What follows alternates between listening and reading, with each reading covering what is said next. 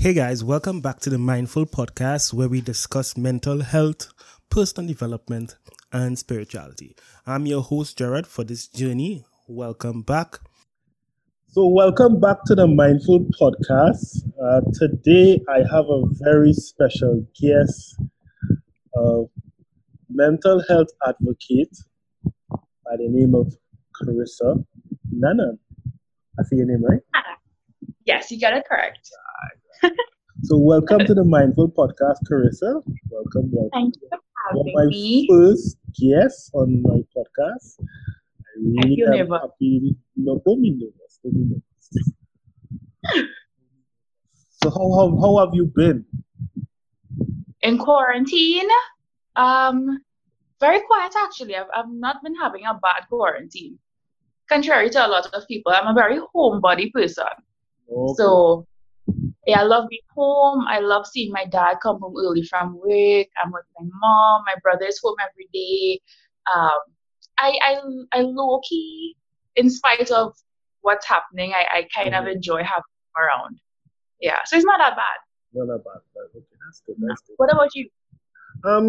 Quarantine has been it has been a challenge for me because I'm not accustomed staying home for long periods of time. So I was home for basically like about 6 weeks.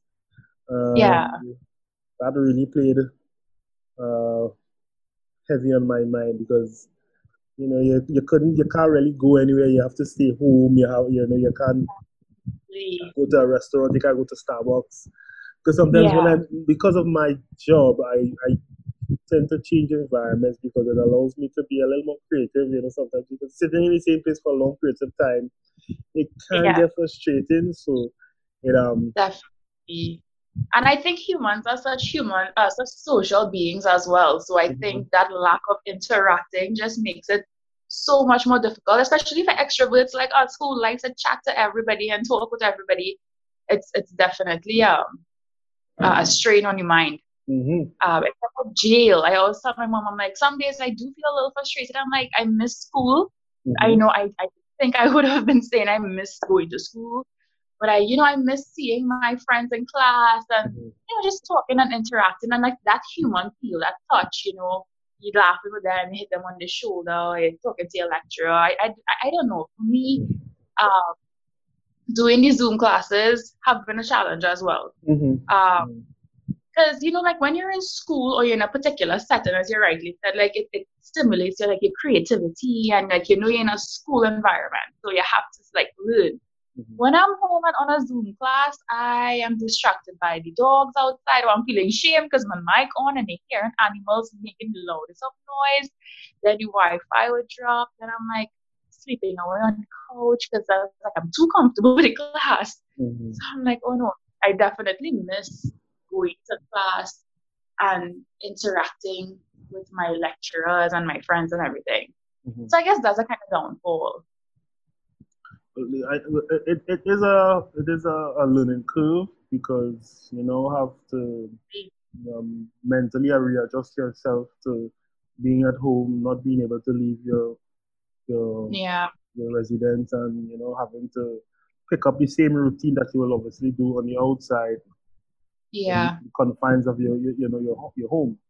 So I think that really played a serious games on my mind.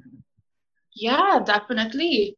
And I think it happened so suddenly. So it wasn't like a gradual change in mindset. It was just that one day we're good, next day there's COVID in Trinidad, and you have to change everything. You have to change how you go out. You have to put on masks and gloves. You have to be wary of where you're touching, how close you're standing to somebody. And I'm somebody who's very also physically interactive. So like if I'm talking to people, I always want to touch your shoulder, or I will hit you a little nudge, or I'll laugh, and I'm very close to people. So I'm like, I have to always refrain from touching or from hugging friends. It was such a learning experience in that short space of time, having to make a 180 with, general activities. I think that was hard. Very, very difficult. Yeah, for sure. And I know that they are saying that this is the new normal because until a vaccine is not produced, we have to remain social distancing, which I find the word social distancing is such a misleading word. Definitely. If you think about social media, you think about being, interactive with people. So then to me now, when I hear social distancing, it feels like you're isolating yourself in every way and form, not just physically, but more so like emotionally and mentally. It's like you can't be around people and it feels depressing. Correct. So even when I was doing posts on my NGO, I tried not to use the word social distancing because I feel like it made people a little bit depressed hearing social distancing, So I said physical distancing, guys, we're talking about that. It's just staying physically a distance away from a particular person or crowd, but it's not social distancing. You could still call and talk and, do your normal verbal interactions, but at a physical distance, I didn't like that word. I didn't like it. You said that you have an NGO. What is how you started the NGO and what how you got into the NGO space then? Well, I feel like I have to give you my little life story here. I'm not going to be too long. Don't worry. That's fine. That's fine. So my degree is in psychology with minors in gender and development and criminology. I liked psychology from a young age, from probably the age of 15, for multiple reasons. When I started high school, during those years of puberty, your body is always changing. And I realized I was starting to get anxiety and depressive episodes where for long periods of time, I'll be really, really sad and very, very self-conscious about myself. In high school, I was very chubby. I was a very chubby girl in high school, very bad skin. And there were students who would point it out, older students and stuff. So I became so extra cautious of myself to the point where I was depressing myself. And then I found out that I had PCOS, which is polycystic ovarian syndrome. For a lot of people, a lot of women have it in Trinidad and Tobago. You probably heard about it. Yeah. So it's a endocrine metabolic syndrome that really affects your metabolic rate. It affects your skin. It affects your hormones, your ovaries, and actually your mental health as well. So people with PCOS are 5 times more likely to have anxiety and depression or schizophrenia. So when I was diagnosed with PCOS, I kind of realized that it really affected the way that I would think about myself, the way that I would speak about myself, the way that I would act. Very, very timid. So that was one aspect why I started to become interested in psychology, because I really wanted to understand what biologically or environmentally would affect the way that you think, speak, or act. Then I had a very bubbly personality. So the second aspect of that was that I was very, very friendly, very chatty. So people felt very comfortable just coming to me and venting their stories. Like, I heard some of the most depressing things growing up in high school from people who were older than me, students who were younger than me, who said, you know what, you seem very approachable, and I feel frustrated and I just want to talk to you. And I would listen to people. So I realized that it was probably a gift. I looked at it as a gift, that people felt comfortable enough to say, you know what, I think she's approachable and I really want her. So I want somebody to listen to me, and she seems like she's going to listen to me. So I looked at that aspect and said, you know what, probably psychology is the thing for me. Probably I can help people in that aspect. Then, seeing bullying in school as well, and trying to really understand why kids will bully, or, why kids allowed bullying to affect them in the way that it did. That was also another aspect. And then I just liked people. I just liked to learn about everybody's experience, and then I love to hear people from different walks of life. So I felt like psychology was the way to go. So I pursued psychology because of those aspects. When I started psychology, because I thought it was amazing, I was like, oh my gosh, yes, we doing mental health. This is like a big thing. This is at UWI. This is at UWI, yes. So I started psychology in UWI, and I was kind of blown away or shocked because in my mind, I felt like, everybody was saying, yes, psychologists are needed. We need psychiatrists, we need counselors, schools need it. And, different administrations at the time was saying that, they want to invest in mental health. So I thought it was an amazing idea. So I got into it, and then I realized how starved the mental health care in Trinidad and Tobago was. There was really little to no policies geared towards mental health care in any way and form. Even with insurance and stuff, you can't get these things from mental health illnesses or mental ill health. We had a lack of psychiatrists. We don't really have a lot of psychologists in Trinidad and Tobago, nor do we have the educational sphere to do anything in psychology besides one or two in the institutions that offered it. And UWI at the time was offering clinical psychology, which I also wanted to get into in my master's. And USC was offering counseling psychology. When I finished my degree and realizing that mental health in Trinidad it really was starved, as I said, it was neglected, very, very neglected. UWI cut the program. UWI cut the clinical psychology program. So they only offer applied psychology, which is looking at statistics, basically, that's it. So then I went into USC, which I am currently doing my master's in counseling psychology with emphasis in school psychology. And the reason why I went into school psychology is because I went to a PTA meeting with my mom to my brother's school. And they were talking about students who, it was just like a random conversation with the school counselor. And she was talking about students who go through certain issues and why they would bully or why they would do certain things. And she raised the point that we had one school psychologist for the St. Patrick district. So for all the high schools, we had one school psychologist who could visit a school probably once or twice for the month to see about students. So imagine having one psychologist for thousands of students in the Southwest region. That really made no sense. I was shocked because so much people do psychology in UWI, but then they kind of stunted at that point. You don't really have that means of doing anything further than that. And then you can't practice psychology without at least a master's because it's unethical. So you have a lot of people that are stuck with a degree that they can't further because of limited school resources here. Do you think that they can't further it or they don't want to further it? So I would go on a limb here and say that they can't because a lot of my friends who were in my year who did psychology, they were also so interested in doing the clinical psychology program in UWI. And it was cut.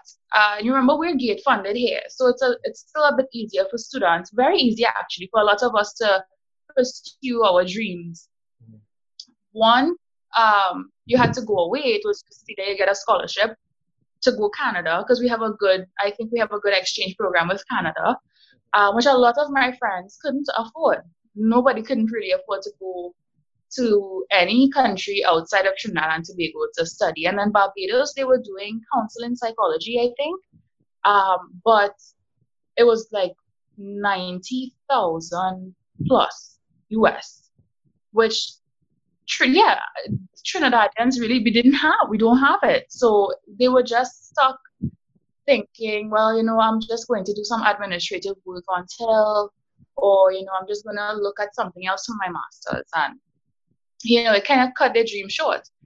For me, I didn't want to. I was trying to find any way and form where I can continue psychology because it was something, as I said, that I liked from a very, very young age. So luckily, I found out about the counseling psychology program, and it was still a way to pursue psychology in a master's level. And it was giving me the opportunity to work with people, which I like. Mm-hmm. So that was how I got into that whole mental health aspect. Now, getting into this NGO is fairly new. It's a new territory for me, but it was something that I always wanted to do, being in South. And as I say, when you do psychology, you realize how much people don't know about mental health or how much it's stigmatized, um, especially in like rural areas. I from South, and for those of you who from South, you would understand that we have some weird beliefs when it comes to mental health issues. So I said, you know what? I want to start a mental health organization, an NGO. And I really want to help break taboos, and I really want to tackle these stigmatized beliefs that we have in mental health, basically. And um, I wanted it to focus on Trinidad. So, you know, a lot of these statistics we're always seeing from America or Britain or Canada, you never see Caribbean statistics or Trinidadian statistics. And you do have, even though it's very limited, you do have like the Sixth Joint Select Committee. They had a whole 400-page PDF report on mental health in Trinidad and Tobago. You have certain psychologists doing research in schools. You have the World Health Organization having some statistics based in Trinidad. So I really wanted, the information was there. I wanted it to be diffused into society so Trinidadians could really see what is happening, what is the statistics, what are the more prevalent mental health illnesses that we have, who is affected, why are we affected. So that was like a second thing. I really wanted it to be Trinidadian information. And then today I wanted to look at more rural areas. So if you look at a lot of these psychologists, they're always in the capital. They're always seeing Clare, some parts of Port of Spain, or probably they're in the outskirts. So Tuna Puna, you have a lot of them. Probably going in the Diego Martin area. You have like the psychologists up there. But then when you come south, you have like one or two. You have one or two of them in a big area. So I realized that a lot of the rural areas, we didn't really have psychologists, psychotherapists. We have a few, but not as much as our capital. So I really wanted to have an organization that focused on rural areas to kind of bring that information to them and eventually bring my practice to South, where I think a lot of people could benefit from it. I did a whole not actually research, but a survey to look at the mental health stigmas that we have, or the beliefs. And you would be surprised at the beliefs that people have based on mental illness. Some people said that they were thought that children can get a mental illness, or if you study too much, you will go mad. Like that was one of them that I always even heard as a young child. If you study too much, you go crazy, which I also believe was probably autism that was not understood, so it was just blamed on studying too much. Some people believe, and a lot of people believe, that mental illnesses stem from your lack of faith in God, which is something it's a very touchy topic in Trinidad, very, very touchy. While I mean, personally, I believe in spirituality, and I believe in the concept of religion, and I believe in God and good vibes and these things. I don't necessarily believe in attributing every single thing to a lack of faith in God. So you would see a lot of people in rural areas, they would always say, well, you're not praying hard enough, that's why you're depressed. Or, you have a lack of faith in God, that's why you have so much anxiety, and that's why you have schizophrenia, or whatever the doctor says, Just go and pray in the temple and you'll be okay. Which never really works, because a lot of the times they don't realize that it's a biological reason why somebody could have a mental illness, right? It's never always societal or a belief. Sometimes it's a chemical imbalance in the brain that, it's not their fault. It's there.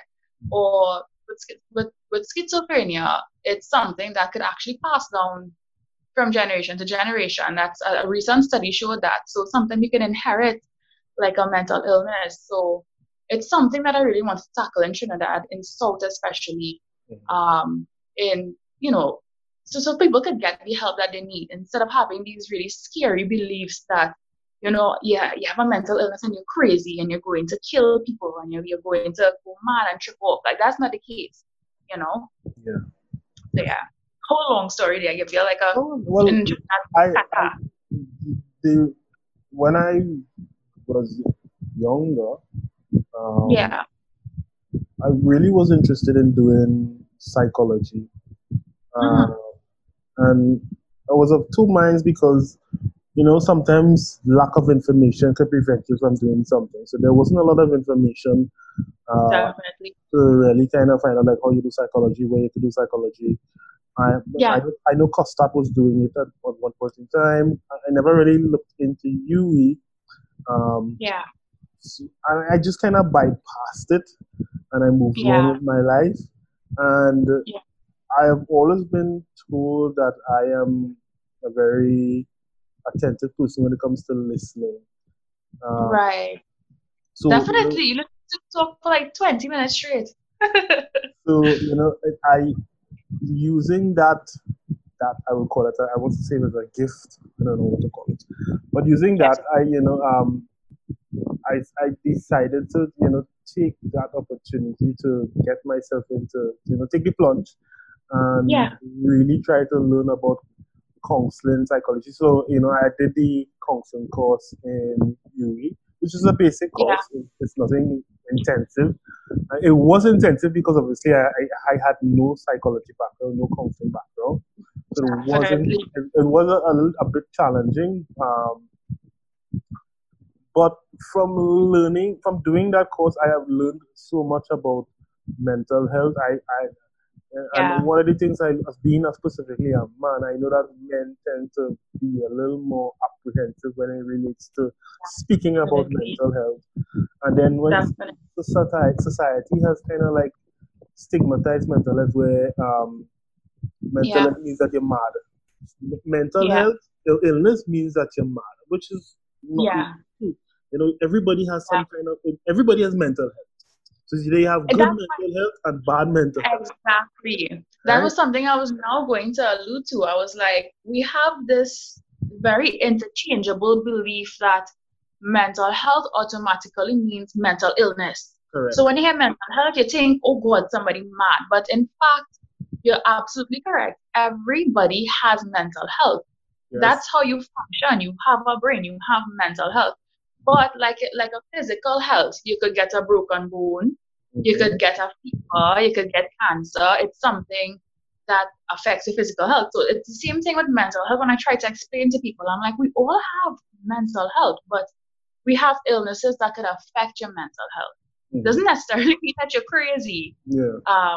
It just means that something is really affecting the way that you have an outlook in life, and it's something that needs to be addressed. Sweeping it on the carpet and saying, well, no, this is not something real. It's really not going to solve the issue. Especially, I feel sorry for men, because of this very masculine, patriarchal, and I see that, and everybody gets really scared. They think I'm this really crazy feminist, but we have this very patriarchal belief that we gender feelings. So women are feely, they emotional, and they have all these feelings, and they're delicate. But men are not supposed to have no sort of feeling. You're supposed to keep that inside. The moment you show that, you show some tendency of being a girl, or a sissy, however they used to say it before. That's stigma. And if you really look at the Caribbean, Guyana has an 80% of their suicide rates are men. 80%. That's crazy to me. Trinidad and Tobago, we have the third highest suicide rate in the region. We're actually higher than America and Canada. Yes. And I think that's an epidemic in itself, because you have a lot of men, and they were further dissecting it, and they were looking even at the Indo-Caribbean men. we have this little funny stigma. We like to say men, the Indian man, like to drink Gramazone. We make those fun in social media, whatever the case may be. But it's actually something a bit more serious that needs to be looked into, because you're having men resorting to things like drinking Gramazone or hanging themselves, and then you ask yourself why? Why are they seeing that as an option? Why are we not giving men that space to express themselves? Because now you have men just articulating feelings through anger. That's the only way they know, because that's how we teach men to show feelings. Be angry. That's a man. A man is an angry man. Be angry and control it.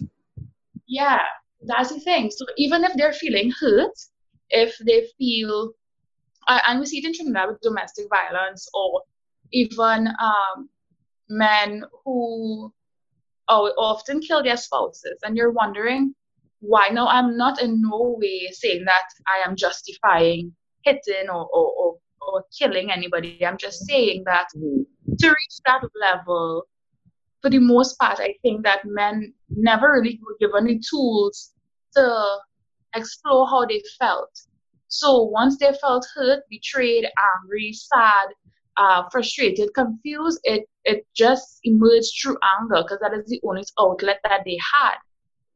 And then it just went into that whole violent issue where they always trying to injure their spouse or their loved one. And I mean, it's something I think that we're not paying attention to. In Trinidad, you hear about it, everybody gets upset, they make a few Facebook posts, and then we go back to normal. Always. And it's something, yeah. I think that men on the whole, and I speak because I speak personally and knowing that I think the problem with men, and as relates to mental health and being able to articulate how they feel, is that one, there's no safe space really for them to, move the goalpost or the bar to, so they could they could go to and say, okay, well, this is how I feel. This is how, because I'm a part of a group in England, and there is a men's group where they they have like regular meetings and they talk about mental health, and I know that is something that is not really happening in Trinidad. It happens more in a church aspect, meaning, or religious aspect. So like various church or religious sectors would may have men's group that may or may not have that aspect of it, but not everybody is a part of a church or a religious belief. So there must be some separation of religion from mental health, because obviously it can't, yes, it's linked to some aspect, but a man should be able to go to a group or have a support system where he could go and talk about his feelings. I definitely agree, and I think we have so much scientific evidence backing up mental illnesses and showing that it's actually something. It's not just a belief. Mental illnesses happen. And I think in Trinidad and Tobago, what we need to start doing is we have to change the school dynamic, if you understand what I mean. I think we need to start addressing mental health from a young age, make lessons catering younger kids growing up. So at different levels, you teach them about feelings. You teach both boys and girls about feelings, about, how situations can affect how you feel and how you speak. You need to teach children how now to deal with, unpleasant feelings and negative emotions. Straight throughout, from primary school straight into high school. That way, you kind of become more cognizant of how they're feeling, what they're feeling, how they can address it. I think even we also had religious education. I went to a Presbyterian high school, and they had, religious instruction for Form 1 and Form 2, and that was it. And I felt disappointed, because yes, in some regard, I think religion is used as an agent to help you find peace for a lot of people, and that's okay. I definitely agree with that. I myself, I find peace in listening to hymns. I find peace in listening to bhajans because I'm a Hindu as well.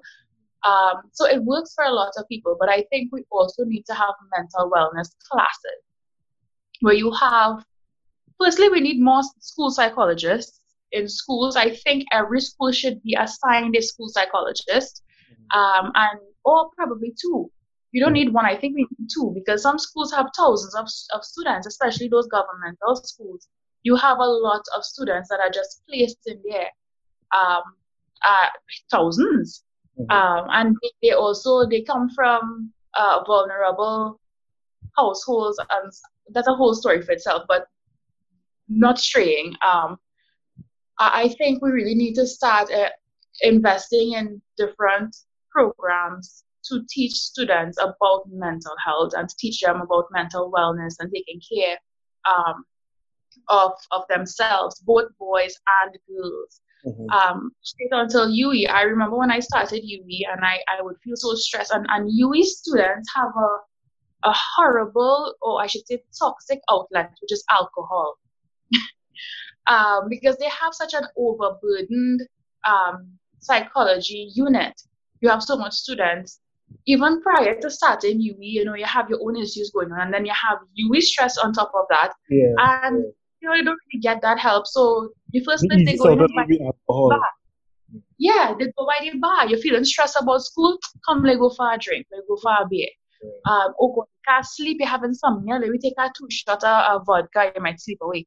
It's something that you see and we laugh about it and say, wait, but then you trying to drink. But I'm like, yeah, that's also an issue. And I myself, I started to fall prey to using alcohol to sleep. Because I would study dynamic of going to study from 9 in the night to 5 in the morning. I don't know why I picked up that habit, but I did it. And then I did it for a semester straight. And I would live on 2-3 hours of sleep. And then the other semester after that, even up to now, I battle with insomnia because I trained my body in such a bad way to study. I couldn't sleep. And then I'm like, you know what? Vodka might work. Somebody suggested, Chris, I take a shot of vodka, big shot of vodka. I'm like, all right, no problem. And I would drink the alcohol to sleep. So it became this little, I don't want to say addiction, but like a dependency. So I would drink 2 shots, I would drink 2 beers, probably midnight when I'm tired and I just can't sleep. And it became a habit and I caught myself and I'm like, what are you doing, Chris? This is you don't want people giving you the stereotype that you're salt and you like to drink rum. Don't do it. Don't do it. No, that's not true. So don't worry about that. Oh, God. I always hear everything you always tell people could drink, boy. But I'm like, no, it's really an issue. But going back to high schools, I think we really don't.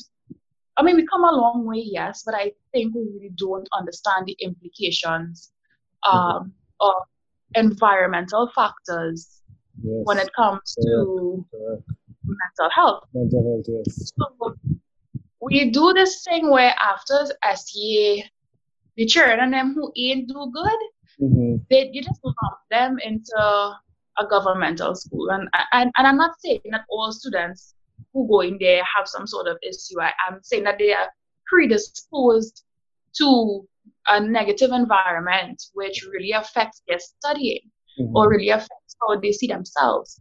So a lot of children who grew up in poverty, people in Trinidad don't know this, but poverty is a trauma. Poverty affects your mental health. Poverty affects the way that you think. It affects and frames your reality. So you think, why this person hostile and why they behaving so good when you see the environment that they were growing up in. They had to adapt that rigid hostility to survive. Some of them come from toxic environments where their parents either doing drugs or their parents are very abusive, and then they don't perform well in school, you lump them as well. Students who come from single parent households where they're struggling, and they grow up a little bit tough, you throw them in there because sometimes, the amount of work you hear some of them had to do before coming to school at a young age, you're wondering, like, what? Tie out the animal, go and get this by the shop or sell something with mommy and daddy before I go to school. You put them in a school because they didn't perform. And then now you have a whole school of children who, as I said, they came up from such toxic environments, and they grew up rigid, and you put them or place them in a school. And then you have a section of the kids who are just, everybody's not academically inclined. And I think that does not measure your intelligence, because intelligence to me is very dynamic. It's a holistic thing. Yeah, it's very holistic. Like, I can be very good at reading, but tell me do maths and I will cry. I still checking on my fingers 5 + 4. And some kids, they're just good. They're intelligent with mechanics, understanding how people work. So they're good with work. And, these kids, even though they might not necessarily come from a toxic environment, but they're just not academically inclined. The best. Yeah. You put them in that same environment with all the children who have traumas, and then now everybody's in it's like a trauma soup. And seeing kids fighting, you're seeing them acting out, they're beating other students, they're beating teachers, they're bringing drugs, they're bringing weapons. And I'm like, we need to tackle how we teach children. We need to tackle their mental health, and we need to do that by having, from a very young age and from primary schools, psychologists and psychiatrists at school, because that's the only way. Teachers, they have certain trainings now, but a teacher is not qualified to really see if the student has any predisposed factors that may affect their mental health. That's really hard for them. So they're just doing what they have to do, which is teach. Yeah. And then you have kids that are falling back, and they're feeling more frustrated. They're frustrated home, they're frustrated in school. And it's something that needs to be tackled. And it's just me, one person doing school psychology, but I really hope to see more people involved in that, so we could have, more psychologists in school. A reform of the education. Well, from what I think of the education system, that it was good while it lasted. I think that it really needs to be redesigned, or the framework needs to be redone, because you made a point just now where you say that persons may feel pressured because you're putting everybody on the same path. So everybody on the same path to but if a student or a child is assessed, you could now understand where his capabilities are, what are his shortcomings. Yeah. Then you could now put him in a class or a learning area where he could better those shortcomings and come up to scratch with the other students who may be academically excelling better than him. So I think that is where we need, and then sometimes, as you said, there may be students who may not want to be a doctor, a lawyer. They may want to be a mechanic. They may want to get into some form of trade, and being able to assess a student individually and not put that in a collective, is something that you need to kind of like move away from, because that puts a lot of stress on you as a student, because that means, I've heard people say that, okay, why am I learning maths? Because I'm not going to ever use this in life again. Why am I learning POB or geography? Because I may never use this again. And they are right. They may never use geography again in life, or they may never use POB in life, or Spanish. Being able to really assess a child and make sure that that person learns or excels academically based on their capability or their correct capability, where they think that they may want to go down, is something that the education system really needs to reform too. Definitely. Because children, we look at children as all being, and I know it sounds funny when I make the analogy to animals, but we look at all students like all of them are little monkeys learning to climb a tree. But that's not the case. Because some of them might be bears, Some of them might be, which yes, could climb, but not as good as a monkey. Some of them might be fishes who just can't climb at all, but guess what? They could swim real good, right? Correct. Some of them might be snakes. They can't run a race, but they could slither. Like every child has their strengths and their weaknesses, and I think we need to kind of move away from this whole, if you're not a doctor, lawyer, engineer, or teacher, you're not good. You're not bright. You're not smart. Which I think was a mentality from long ago that we still hold on to. A colonial mentality. Very colonial. And you're absolutely right when it comes to that, because you had, back in the colonial days, yes, agriculture was a thing, but then you always wanted to be educated. You looked up at the white man, which they kind of brainwashed us, right? So you kind of looked at being educated in the arts and being educated in language and being a doctor, like that is what epitomized intelligence and what's the word I'm looking for? Status, So now, yes, our grandparents had that same mentality: go to school, get your education, become something good, be a doctor, be a lawyer, be anything, get that education. So we didn't want to look at the trade, because the trade kind of make us down there in the status quo.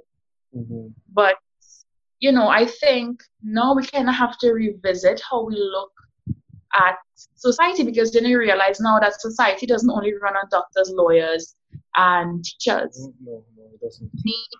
You need every aspect of trade, business people, mechanics, in order for a society to run. And it's very stressful, because I remember even when I was in high school, I am not good at maths. I am the worst at maths. And my teacher at the time, he's a young man, and he would teach maths, and I never understood. And he would embarrass you for not understanding. And I would sit there and I would always be so afraid to go to class because I didn't understand it. And then when you ask him, now he's picking on you to answer, but I don't know what I don't know. And you're asking me 1,000,001 questions, and then you're just like, you give up. Like he would show his favoritism to the students who were understanding. So I felt left behind, and I felt angry.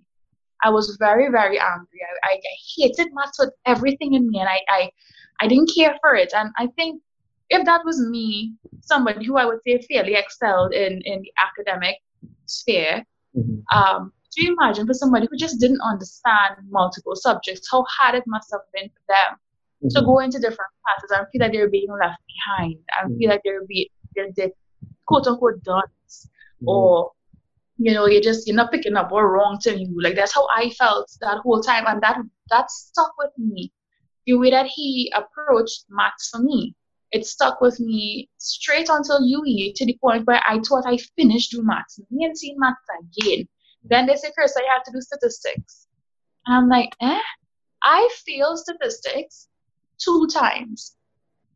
2 times, because I still had that mind block from high school that I was gonna pass. I am very dunce. I am not good at maths, and this just makes no sense. And I told my parents, I'm like, if I fail a 3rd time, I am quitting UE. I'm not going to go back to UE if I fail a 3rd time. Luckily, I bare passed. I got like 60 or something. But it took so much out of me to really tackle that. And I think a lot of young people, when they go into high school, and I think it also deals with the teaching style. I'm 20. I'm going to be 25, and I think I'm fairly young.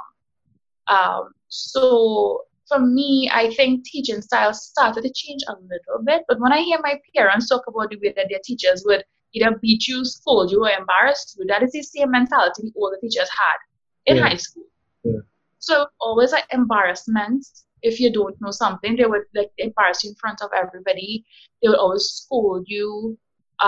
They would always, pick on you. And I think that teaching style needs to change because it really affects your mental health as well, especially young kids growing up, especially young kids who are already predisposed to mental ill health. It really it really takes us a big societal change, to look at mental health from a very holistic perspective. What do you think about it? I think I would have to say my mantra is awareness comes with education. And Definitely. you could be aware of something if you're educated with it. I could give a perfect example. We all have to wear masks. A lot of people don't know why we're wearing masks, and the only way they could be aware of why we're wearing masks is if they're educated why we're wearing the mask. Definitely. Because obviously you could have the misconception of wearing a mask because the virus may be airborne, but the virus is not airborne.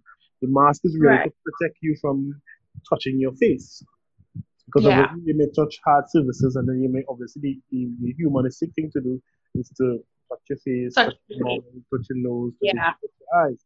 It's ready to prevent you because your nose and your mouth supposedly are the high risk areas that you could contract the virus. And I think that is what taking that same concept and putting it into mental health. From a young age, you need to really look at children, really have a conversations with them, and talk about mental health. What is mental health? Between mental health and mental illness, how you can determine if you're feeling sad, how to determine the different types of emotions that you may be going through, whether you're sad, depressed, you're suffering from anxiety. Because when I started to suffer with anxiety, I confused it was heartburn, So, and I was in my 30s. So me at my 30s, not thinking that it was hard, if I was educated to, looking for basically signs of what anxiety is, where it comes from, what it stems from, I could have made that decision and say, okay, well, definitely this is anxiety. I need to pay more attention to the environment that I'm in, the actions that I take, activities that I'm involved in. So, I think awareness is brought to education, and definitely it could only really start if we start educating from the base level, the primary school level, the primary level, all the way up to the secondary and tertiary level about mental health. Because you spoke about UWI, and that by itself, for tertiary education, that by itself is a very competitive environment. I think being competitive alone puts that added pressure on you as a student, because now you're competing with people, because your parents make it competitive, because they want you to be first, second, third, and then it becomes competitive within the class itself, because you want to be, you want to be among the best, and then you have lecturers, teachers, educators who are not trained to properly teach, in this case, or to educate you. So they will educate based on a generalization style. So they will educate you based on how they learn to educate you from school, from books, and not learn how to really educate somebody based on their learning, whether they have learning disabilities or not. I think that is important to look at as a school system, as a society. How could we overcome mental illness, stress, anxiety within a school environment? Because the only way to really do that is through education.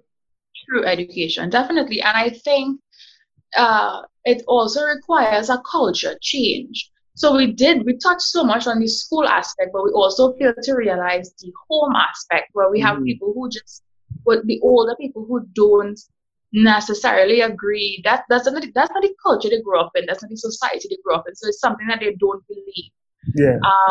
And I feel it is so necessary and important to have community outreach. It's definitely important to have community outreach. I think you need to go into different communities. You need to speak to the people. You need to, how each community do flyers, do little flyers, put it in everybody's mailbox, something like that. Let people become aware of what mental health, mental illnesses are hold free events in different communities at a governmental level with stakeholders.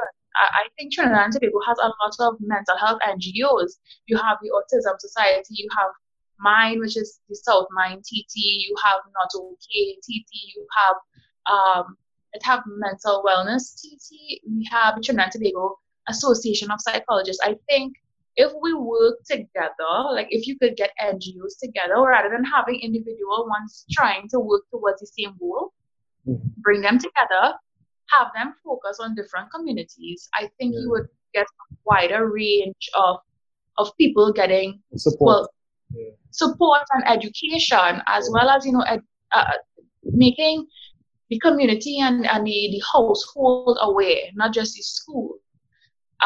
Because if it is that you can learn so much in school, and when you come home, it's a whole different environment, and you're going back to square one, it's such a pull and tug, and I think even up to now, I think mental health and mental illness is such a stigmatized topic that's embedded in our culture that we just it's taking a long time to really change that outlook. And I feel like we're not, as a society, I don't want to say from an NGO level, but I want to say governmental level, for how much different years we were, independent, we didn't really take it up enough to, fix our mental health care system. I always ask, why do we still have one mental health hospital, mental illness hospital, which is St. Anne's? Why do we only have one? Because it's overcrowded. It's, you have shortage of psychiatrists. There's too much people. I think you need to have one. Yes, you have one there. Have one in South or Central. Have more than one, where people could get a little more individual care, where you could have more people getting taken care of. You need to also have more mental health hospitals throughout Trinidad and Tobago. Not hospitals, sorry, clinics, outpatient clinics. And we also need to train people on how to address others in mental health, in the mental health arena. And I'll give you a perfect example of this.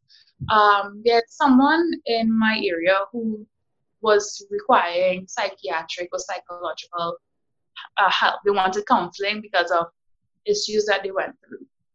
And they're not, so they obviously, the Ministry of Health, I went onto their website, I saw that they have they have an outpatient clinic in San Fernando where you can walk in and you'll get counseling services. So I called because I wanted to find out. I asked, and first of all, they had a very an attitude, and I don't want to bash anybody. I just, because I don't know what headspace that they were in. But I was met with such a kind of like, why are you calling me for attitude?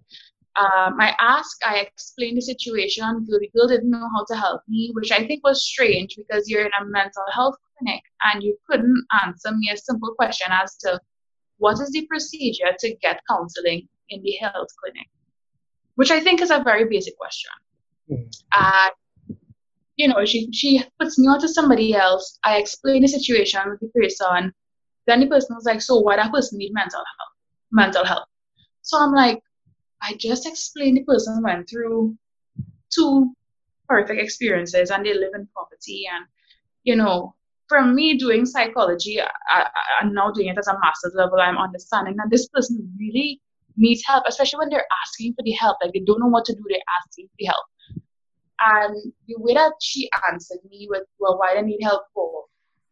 We can't give help unless, she's showing signs of psychiatric instability.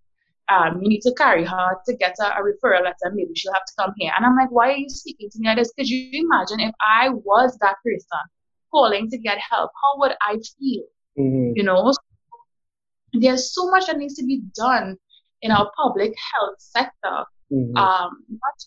Not just providing the institutions, but also providing the proper training on how you deal with people who are calling for help or people who would like information on psychiatric services or psychological services in Trinidad and Tobago, because to me, if it is that you're answering somebody who has a illness, a mental illness like that, then they're going to feel like they're burdening you. They're going to feel they're probably nervous to call already.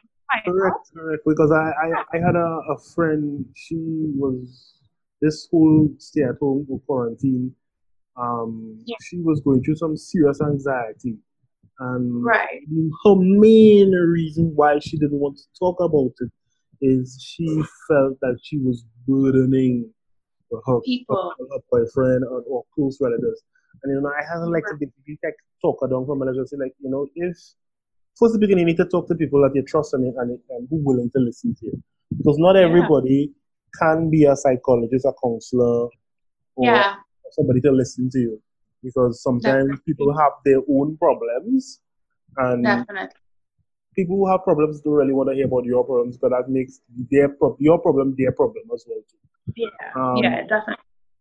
So that by itself, being able to find somebody who could really sit and listen to you and take the time to to not judge you, because a lot of people judge you on based on your feelings. And from a male aspect, I honestly could say that in my male friends, I will have said there are 2 male friends that I have that I could easily go to.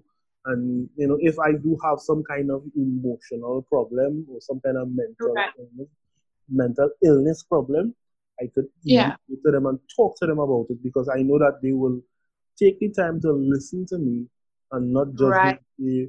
Because when I was younger, you watch, I have to use the correct word, a socially displaced person, not a vagrant, but a socially displaced person. Yes. You think they're mad, but what is mad? What mad? What exactly mad constitutes? What constitutes somebody being mad? Is it schizophrenia? Is it a nervous breakdown? What is mad?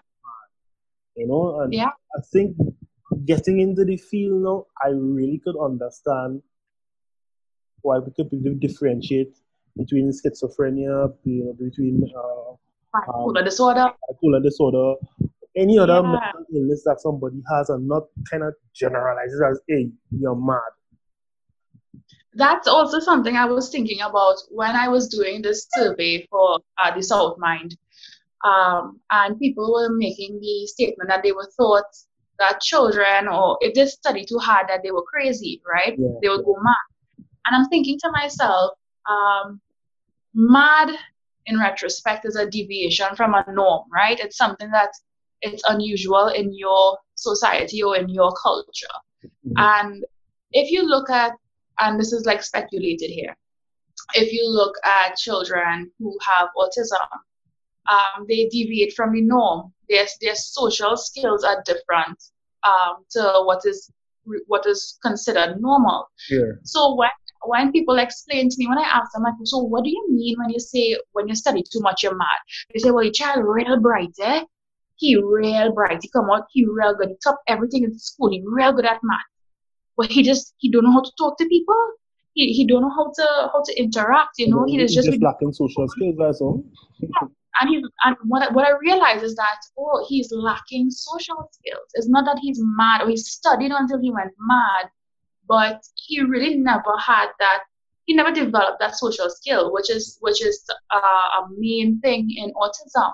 But again, as a society, we never understood what autism was. We didn't look at mental health and mental illness in that spectrum. So for a lot of people, the easiest thing to try to explain a deviation from the norm is to say, well, he real bright, but he mad. It's so therefore studying had to make him mad. Only to realize now that, he may have had autism. So he lacked the social skills, but he's very good with the academic side.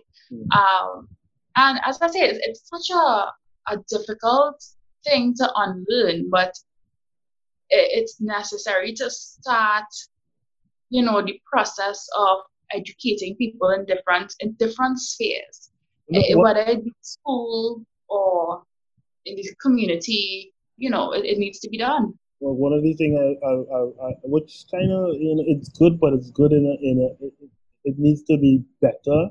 like when there is Autism Day. Yeah. Okay, that's fine as Autism Day or Autism, what is day, right? Autism Day. It's fine Yeah. that it is Autism Day, but you need to really kind of educate people what is Autism. what is being autistic and what is autism. So people wearing different color socks, multicolored socks, that's fine because you're supporting a cause, but what is the cause? You know, you need to be able to. So I can understand, or people who in the environment who's not privy to an autistic person could know what is autism, how it comes about, or, you know, what are the signs of autistic, so, you know, autistic. So all those things are important. So supporting a cause is one thing, but supporting and being educated about the causes to me is more important than supporting people. Because once you're educated, then you become, you know, your support is actually stronger. Yeah. Yeah, that's so true. Yeah, that's the thing, because the reason why we make assumptions is because we're uneducated about it, Yes, correct. or we're ignorant to the facts. But as I said, we have the information. Uh-huh. We have the resources, but the resources are not being trickled down into society. Yeah. How do we get this information from the books and from the health centers and from the Ministry of Health? How do we get that to spread across society and to spread across the different communities? Because there's a blockage in some way where, you know, few people know, but it's not being related to anybody else. So I think really and truly the only way to go is through education, and in different ways and forms, whether, as I said, through school or through the community. And we have, as I said, a lot of NGOs really wanting to do that sort of work with, you know, society. I think Trinidad, we have a lot of issues where your mental health could be easily, you know, deteriorated. As I said, poverty is one of them, and I also I make a big deal about this on on social media. When recently I'm seeing people take pictures of people receiving the hampers and stuff, and to tell you how very unaware we are of how mental health is affected. You know, we're posting these pictures of children and of adults, you know, receiving help. And I made it very abundantly clear that you don't do that because these are vulnerable people. And they're not just because they quote unquote poor doesn't make them unaware of what's happening. So taking pictures of them and to post it on social media is not that they're unaware of what social media is. A majority of them know what Facebook is. The majority of them knows what Instagram is or what WhatsApp is. And it really affects their mental health because they feel bad for receiving the help. You increase their depression and anxiety because now they know that they're being posted on social media. You're leaving them so exposed to being bullied because you don't know, helping somebody and you help this child and the child goes back to school, but his face is plastered all over social media for receiving a hamper from an institution or a government. Ridicule, exactly. So I try to make it abundantly clear that you're also, yes, you're helping somebody by giving them their basic needs, but you have to understand that mental health needs need to be addressed with people who are at a vulnerable state. So if they're in poverty, that's already a traumatic experience. You're adding to it by coming with this camera up on their face. Could you pause? Could you just smile for the camera? I'm like, no, you don't do that. But as I said, we are unaware of how those actions really affect mental health and how unethical that is. So I try to raise that issue. So, you know, in the future, we could learn as a society, hey, let's be a little more cognizant of how this person feels. You know, let's not try to make it a worse situation when now they sit at home thinking, hey boy, I had to be, my dignity really had to be out in the streets for 100 people. For 4 van and 2 cameras and a mic, you know, to really receive help. It's really something too that we have to look into. So it's really a culture change. And for a lot of them, I feel it might be a culture shock because we are so accustomed to being a little bit harsh and a little bit ruthless, like we don't really take There's no heed empathy. of emotions. Yeah, lack empathy. Something that I think really needs to be taught in schools. Yeah, emotional. As well. Yeah. It's really, really a but lot.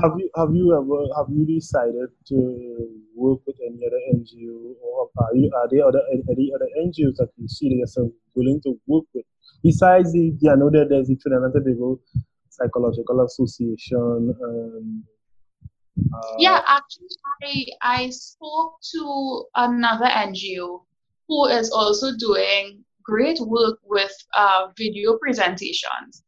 And they were focusing on suicide, and they were focusing on post-traumatic stress disorder, which is something that a lot of Trinidadians may have been going through as well, because a lot of things can trigger post-traumatic stress disorder. Seeing crime, being a witness to crime, or even being somebody who was affected directly by crime, being post-traumatic stress disorder, accidents, a really, really bad breakup where it was probably a toxic situation. Something as simple as that, you should say, could really cause somebody's mental health to deteriorate in a really bad way. So I really wanted to work together with them. I'm looking at multiple organizations to come together. I think, if you have one stick, it's easily broken, but a bunch of sticks is very hard to break. I same way about organizations. I feel like if we all have our followings, but we bring all of them together, I think we make a bigger impact. So it's something I'm looking to do. I also want to do community outreach, especially in South, especially in Hyderabad and Penal, and I want to go see Cedras. Like, I feel like these places have people, but they don't have the resources and they don't have the knowledge to first understand what mental health and mental illnesses are. Secondly, acquire help or resources, or to even know where to get the help, Yeah, something that I want to do with my NGO as well. I always try to provide information. A lot of people will message and they'll be like, hi, I saw your page. Do you provide like counseling services? And I feel so sad about it because I haven't finished my master's to start doing counseling sessions. Yeah. I'm always there to provide information on. But can't you not? Because I think one of the things that I would have to say facilitator, she taught us that you will be able to practice in the sense that you're learning, so you could still have conversations with persons who may be mentally disturbed, and I use the word disturbed. You could have conversations with them, and because you may not be able to correct the issues that they have, but you're because you are on that path. You're on that path to becoming a mental health professional. But I think some of the problems that we lack, regardless of whether it's mental health, psychology, or any form of career, is that we lack the being able to train, being able to be guided, having a mentor. So being able to practice, because you're going to do a master's, you're going to do a degree, but time to go out in the working world, the first thing they'll tell you is that you have no experience. And that's the thing. With doing my degree, unfortunately, we didn't have that experience of doing practical. So I have in theory, I have all the knowledge in the world about developmental psych, about abnormal psych, about personalities, like everything fine. But I don't see myself really fully equipped just because I have theory information. Because you can tell me certain things, but I have to know how my physical appearances, I can't be doing certain faces if you say something particularly disturbing, or like what is so important that I learned in psychology, in counseling psychology, is that you're not an advisor. You don't listen to somebody to give advice, and I think that's what a lot of a psychologist is somebody who gives you advice. A psychologist is actually somebody who leads you or shows you the path. Okay, that's the path. You need to figure out if you need to take the taxi to San Fernando, you want the taxi to go to Chaguanas. You decide the best route for you. That's what it is. So even for me, before getting into counseling, I always prided myself in giving really good advice to people. And I'm like, yeah, but the thing is, it's not about advice. It's about listening to the person and providing, information on all the different paths that you can take. Okay. And it's up to you now to know which path is best for you. And we always say that, at least this is how I learned it in counseling psychology so far, is that the individual is the driver or the leader of their own lives.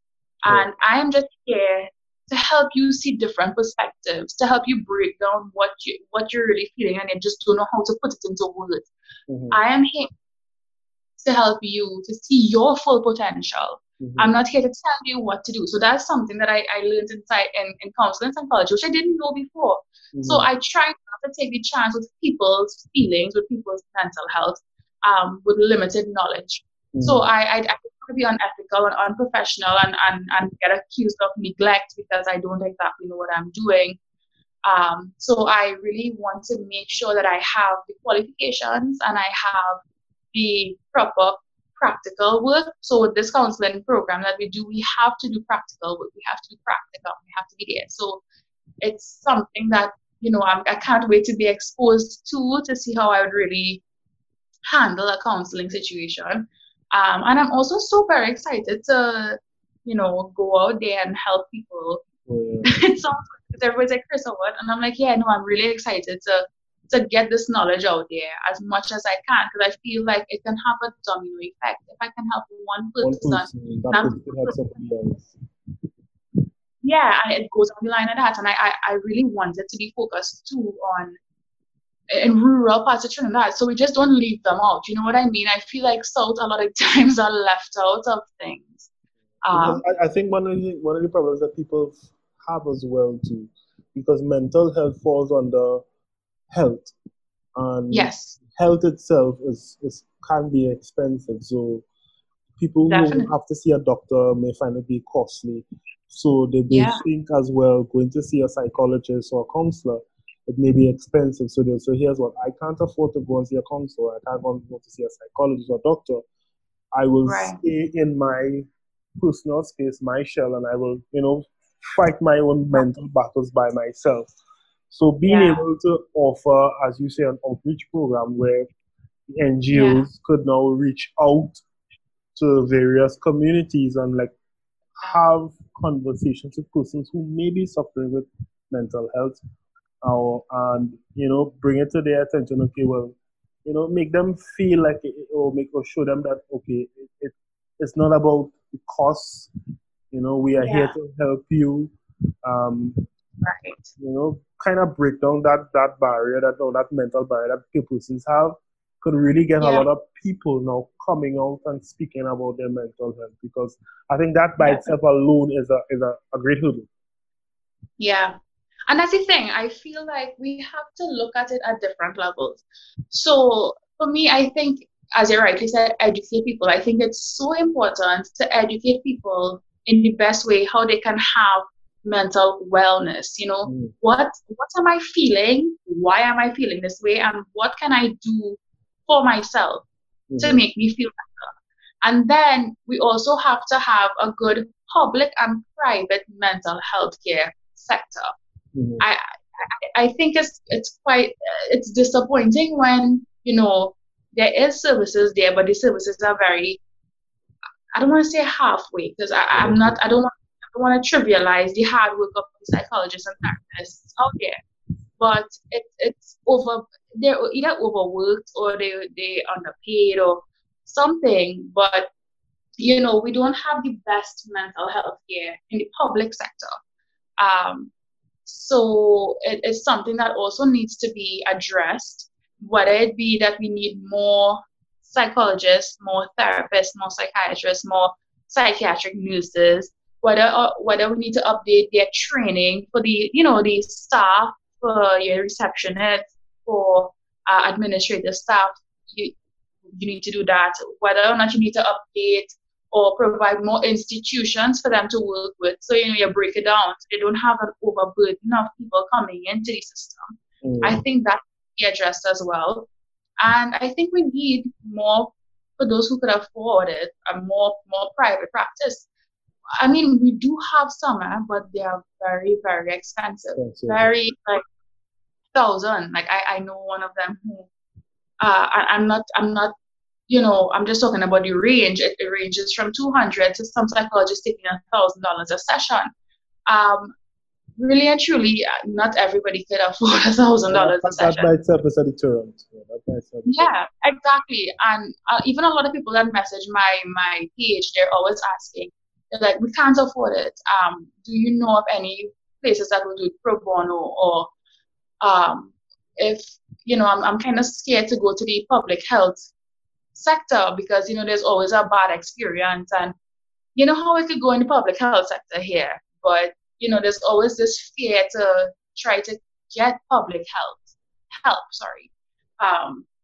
So it's people they feel stuck. They feel like, okay, I know I'm feeling something, I'm experiencing something, but I can't afford to go private. But public is very scary, and I don't know what to do. And then they would message, and then I try to find my best, but really and truly, it's costly. It's costly. You're paying somebody who is a professional in the field, so it could be very, very expensive. That's why I think we need to look at it from that whole perspective of the public healthcare, the private healthcare, and then educating people in themselves so that they can best help themselves before having to go, to seek outside help for what they're going through. Really, yeah.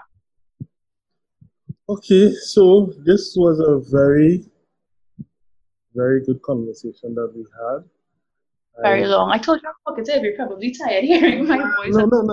It's good. It's good that you could meet someone that you could have a conversation with that on talk about real issues that real people are suffering, whether it be personal or where it could be on the workplace or school, and be able to bring or highlight some issues that people may be facing. Because sometimes people feel that they are alone. A lot of people feel that they are alone in this battle of mental health.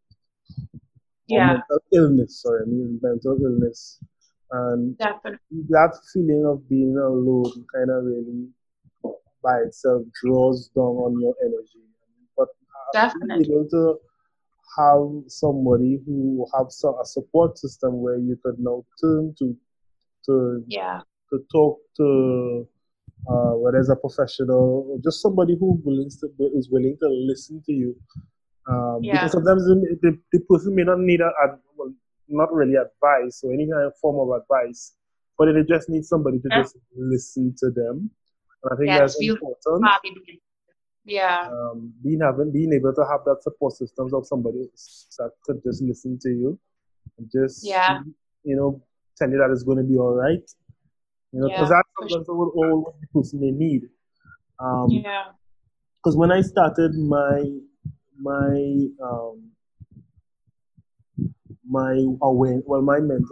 advocate, my Instagram page, the intention was really to educate persons on what mental health is and mental illnesses, because there is a mix-up or misinterpretation. Misinterpretation of what are the two of them. So being able to educate really was my purpose, to really help persons understand what is mental health, what is depression, what is anxiety, what is being bipolar, what is autism or being autistic, so that they could understand from the foundational aspect what are these different disabilities or mental health disabilities, so they could learn about them. That's one main reason why I started, what I started doing. That by itself, it has become, sometimes it could become tedious because it's another added pressure to life itself. Because we have so many things that we are trying to accomplish. In your aspect, you're trying to do your masters, you're juggling your NGO, and I'm sure other aspects of your life that could be heavy, be a burden. In my case, definitely. Working, studying, and my other side business that I do, again, added pressure. So sometimes as persons in the mental health arena, we also need downtime where we could just press reset, be able to re-energize ourselves, because we don't want to reach the point where at the end of the day, we are human. Yeah, most importantly, we all are humans. And, there'll be times that you may be tired. Yeah, we're all human. Yeah. So. Yeah, definitely. And for those out there who listening to the podcast, I think I'm going to do a little quick plug, because I feel like they can hear me talking about my NGO, or they don't know what the name of the NGO is. Plug it. Make sure put the So the name of my NGO is the South Mind TT. It's on Facebook and it's on Instagram. You can go and like it, and share. We have a lot of cool hashtags that we do. We have my favorite by far is Factual Fridays TT, where I share one fact about mental health or mental illness, or a mental health statistic in Trinidad and Tobago about Trinidad and Tobago. So if you want statistics and information about the most prevalent types of mental illnesses, the rate at which is affecting different sectors of our society, we look out for Factual Fridays TT on the South Mind. We also do Wellness Wednesdays, where we give tips on how to take care of your mental health. We do Therapy Tuesdays TT. That's about different types of mental illnesses that are prevalent in Trinidad and Tobago. So we try to focus on what are the mental illnesses that are really affecting Trinidad and Tobago. What is the difference between psychologists, a psychiatrist, a therapist, a psychotherapist? Because everybody always asking, Chris, how is it different? What's the difference? And then we do affirmations. We do, little cool graphics, I should say, about mental illnesses and mental health in Trinidad and Tobago. So we do that. So I would really like, I work really hard on the content, and I actually do a lot of research. So I try to ensure that everything is accurate. And it's and credible as much as possible. So it's the South Mind TT. That's my pages. That's my NGO. South Mind TT on Instagram and South Mind TT on Facebook as well. Yeah. Okay. So guys, you hear that? South Mind TT Facebook, South Mind TT Instagram. So if you're in need of understanding more about mental health or information on what mental health issues that we have in Trinidad, you can go to South Mind TT and hit Carissa, and she'll be ready, able, and willing to help you out. As much as I can, as the best that I can. That's good. So, Carissa, it was really good to have you on, my first guest on the Mindful podcast. And I hope that we could carry this conversation on in the near future. All right. So, guys, I'm going to end the podcast here. I hope everybody is inside. I hope everybody is safe. I hope everybody is practicing proper hygiene and social distancing. Oh, no, let me say it correct. Physical distancing. All right. No, we're saying physical distancing. Physical distancing. Right? We hope you're practicing proper we're doing the physical distancing. All right. And just take care, be safe, and if you need to reach out to any one of us, my social media links will be down in the description, as well as Carissa's as well too. So guys, be safe, take care, and have a great week. Yeah.